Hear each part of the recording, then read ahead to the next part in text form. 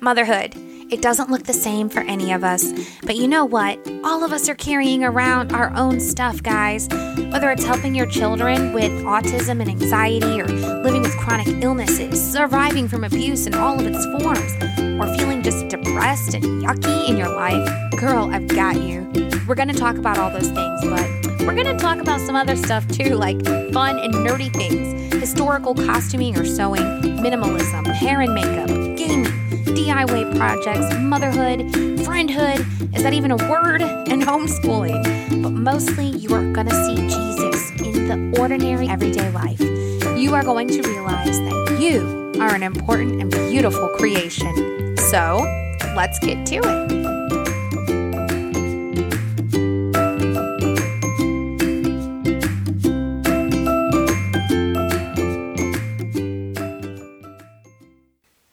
Guys, welcome back. This is Shannon Early, the hostess of the Nesting with the Early Birds podcast.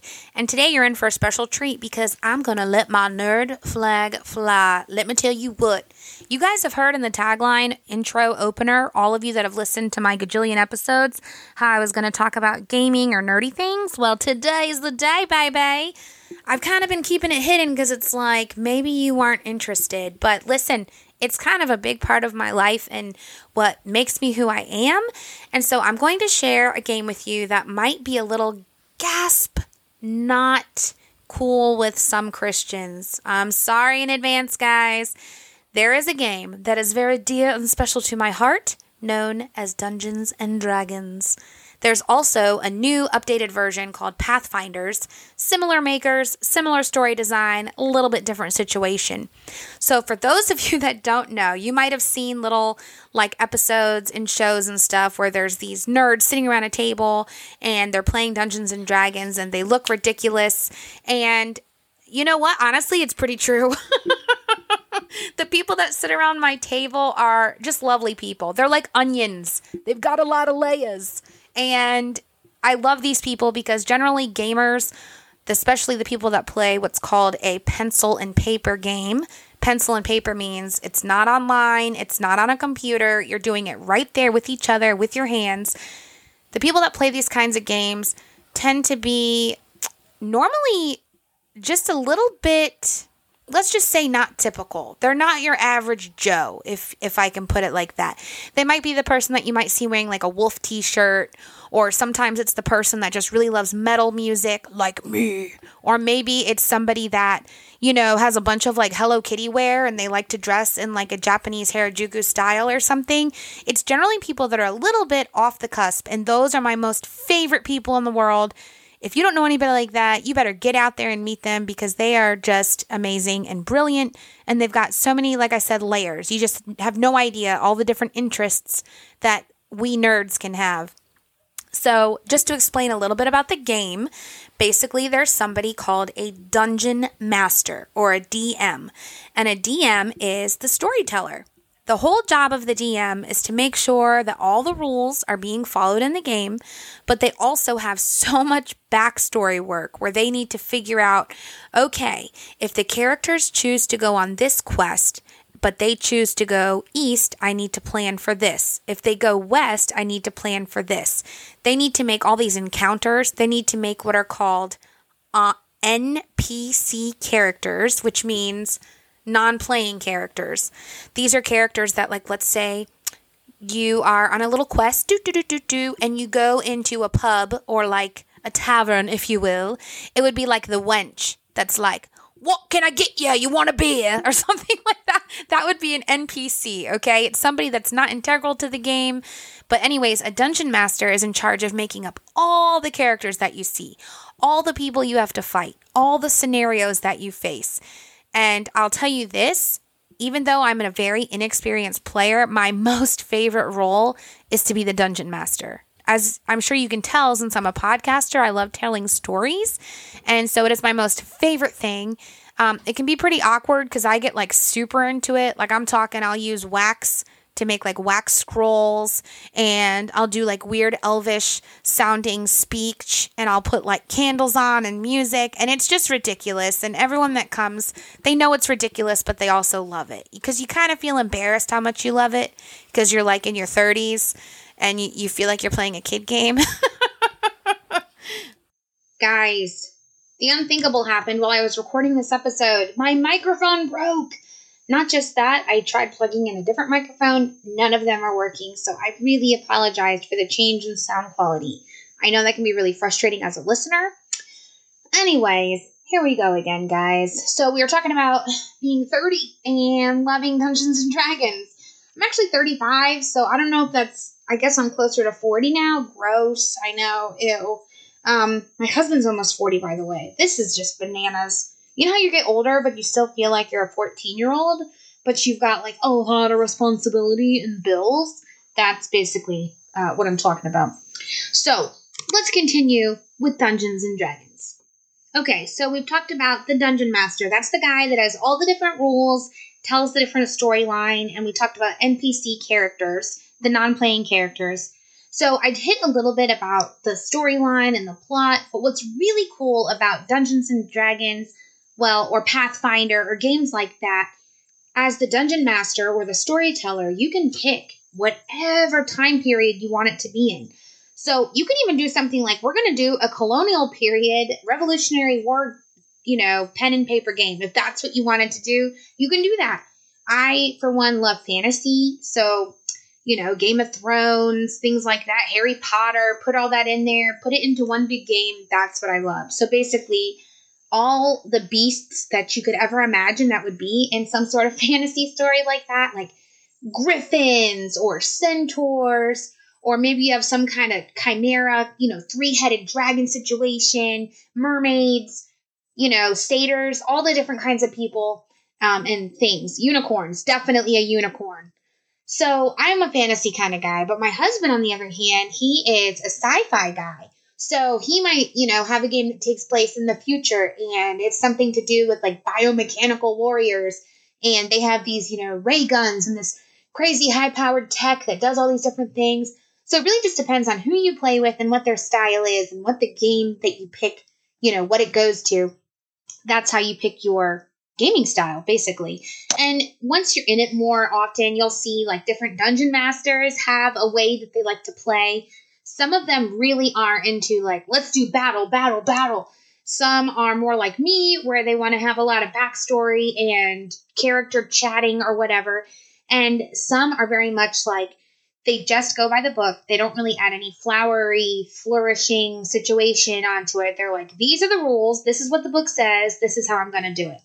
So, however you do it, it's still fine. Just do it. Like, just play the game. It's so much fun. So, not only that, we got the sci-fi, the fantasy, different element going on there. You can pick the time period, like I said. I mean, you can go into detail about, like, what the character's wearing. I, for one, love character building, and you actually, as a player yourself, you get to build your character, and it's really, really fun. There's all these different classes of characters and different races of characters, and when I say race, it's like the human race, and then there's like the elf race, so it's not like skin color race, it's like completely different, humanoid beings, basically. And then the class of the character, that's basically your character's job and what they're good at. So a class of a character might be like a sorceress, and she can cast spells that do either, fire damage or whatever. And then there's something that's called a cleric. That's basically like a sorcerer, except all their powers are used for healing, and they're very religious. And then there's people that are called paladins, and they are these brave knights that always stay true to the code no matter what, and they're completely morally upright.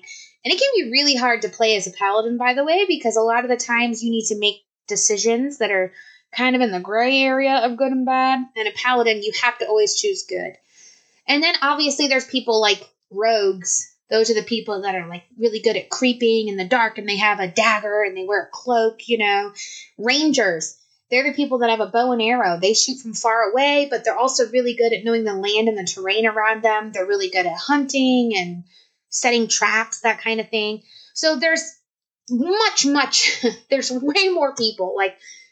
For instance, one of the races is a barbarian. You know what I'm saying? But it's not I'm sorry. It's like an orc, basically. Yeah, I have mom brain right now, and I'm just getting so excited about telling you everything about Dungeons and Dragons that my brain is basically like, it's just throwing it up everywhere. So I'm sorry. I even wrote down how I was going to say it, in what order and everything. Just forget that order. That order's done. I should just pretend I never wrote it down because that's not even helping anymore. Okay. So we got the characters. Now, the way that you actually make your character do something, since you don't have a paddle, you're not playing on a phone, you're not playing on the PlayStation, is actually your imagination. So you will use your imagination and say what you would like your character to do. Let me give you a little scenario, okay? I might say, you walk into an empty room. The walls are stone and covered in moss. It looks like nobody has been in there for centuries. But as you look further, you notice that there is a decrepit, crumbling, treasure-looking box in the corner of the room. What do you do? So boom, okay, the scenario is laid out. Well, now your person has to decide, am I going to just go run to the treasure box? Burnt, you're dead. You're dead because there was a trap, okay? So then it might be like, okay, is my person going to look for traps? Is my person going to look for another exits? My person needs to sense if there's demonic energy. My person needs to sense if there's people nearby. My person needs to sense if there's runes on it, some kind of special spell cast on it. And all the different people in the party all have these different abilities to work together to figure it out. So let's say you make up, okay, my character is going to see if there's a trap on the floor. All right? Well, Shannon, the dungeon master, knows for sure there are 3 traps in that room, depending on which square you land on. I can't tell you that unless you roll a certain number on your dice. And this is where a nerd saying will come in handy for you to put right in your little brainstems. There is a 20-sided dice. 20-sided die. I think dice is actually the singular. There's a 20-sided dice, numbers 1 through 20. You roll the dice, and depending on what you roll, whatever the number is the outcome of the situation. So pretend I have a trap, and it's a really difficult trap to find. And so you have to roll a 14 or higher. Well, your odds of rolling a 14 or higher are pretty low. You roll the dice. Let's say you land on a 20. Boom! It's called a critical roll, a critical hit. But if you want to be really cool, it's called rolling a crit. So you can roll a crit on them jams and undo all those traps, or at least figure out that they're there. So that's rolling a 20. Rolling a 20 means no matter what, automatically the thing will happen, but also something really exciting and fun happens. So let's say you rolled a 19. Okay, boom, you automatically, the thing's going to happen. But if you roll a 20, I might say, oh, because you rolled a 20, there's actually, not only do you open the treasure chest and find all of these gems and healing potions and gold and armor, but you actually find a special piece of enchanted armor. And if you wear this breastplate, then no evil, forces can ever attack you. Something crazy like that. So it's so much fun to roll a 20. Everybody wants to roll a 20. Another word for the dice is called a D20 because it's a 20-sided die. So just put that in your little noggins. You've now learned there's more than one type of dice in the world. Can you believe it? And you thought it was just Monopoly, girl. No, there's a 20-sided dice out there, bae. There's actually entire dice sets, but we're not going to go into that. That's I could do a whole episode. I'm like, this is what a D4 does, and this is what a D8 does. No, we're not going to do that. Okay, so there's all these different things that you can do as characters, but the most fun part is working together to figure out how do I do it. And I say work together, but really there's a lot of arguing. Sometimes people take it super personally and get really defensive. They don't want to hear anything that you have to say. Some people just want to fight, and they never want to search or explore or loot or talk to people. They just want to fight. And those people on the team are super annoying. I'm talking to all of you people that all you want to do is fight in the game. Let people get some backstory work done, okay? Let me loot the dang room. Anyways, so there's people that will just want to fight. Then there's people that are like, they want to avoid conflict at all costs. And that can be kind of frustrating too, because you're like, yo, we got to move the story forward. Like, it's really hard as a dungeon master to think of 400 people in this town and give them all a different voice and a different name and a different backstory. So, like, if you could just move on, that would be really great. Then there's the people where they say they're going to come, you set it up, and you make it so that your guild, G-U-I-L-D, a guild is like the group of travelers on a quest. You say that your guild will have 6 people in it, and then there's the people that basically never show up. They just don't show up. They promise it, and then they're like, peace. Like, obviously, their promise means nothing. It means nothing. They are not a paladin. Then there's the people that basically they just want to drink alcohol the whole time. So they come to your house or whatever to play the game, and they're on time, and they're like generally pretty awesome people.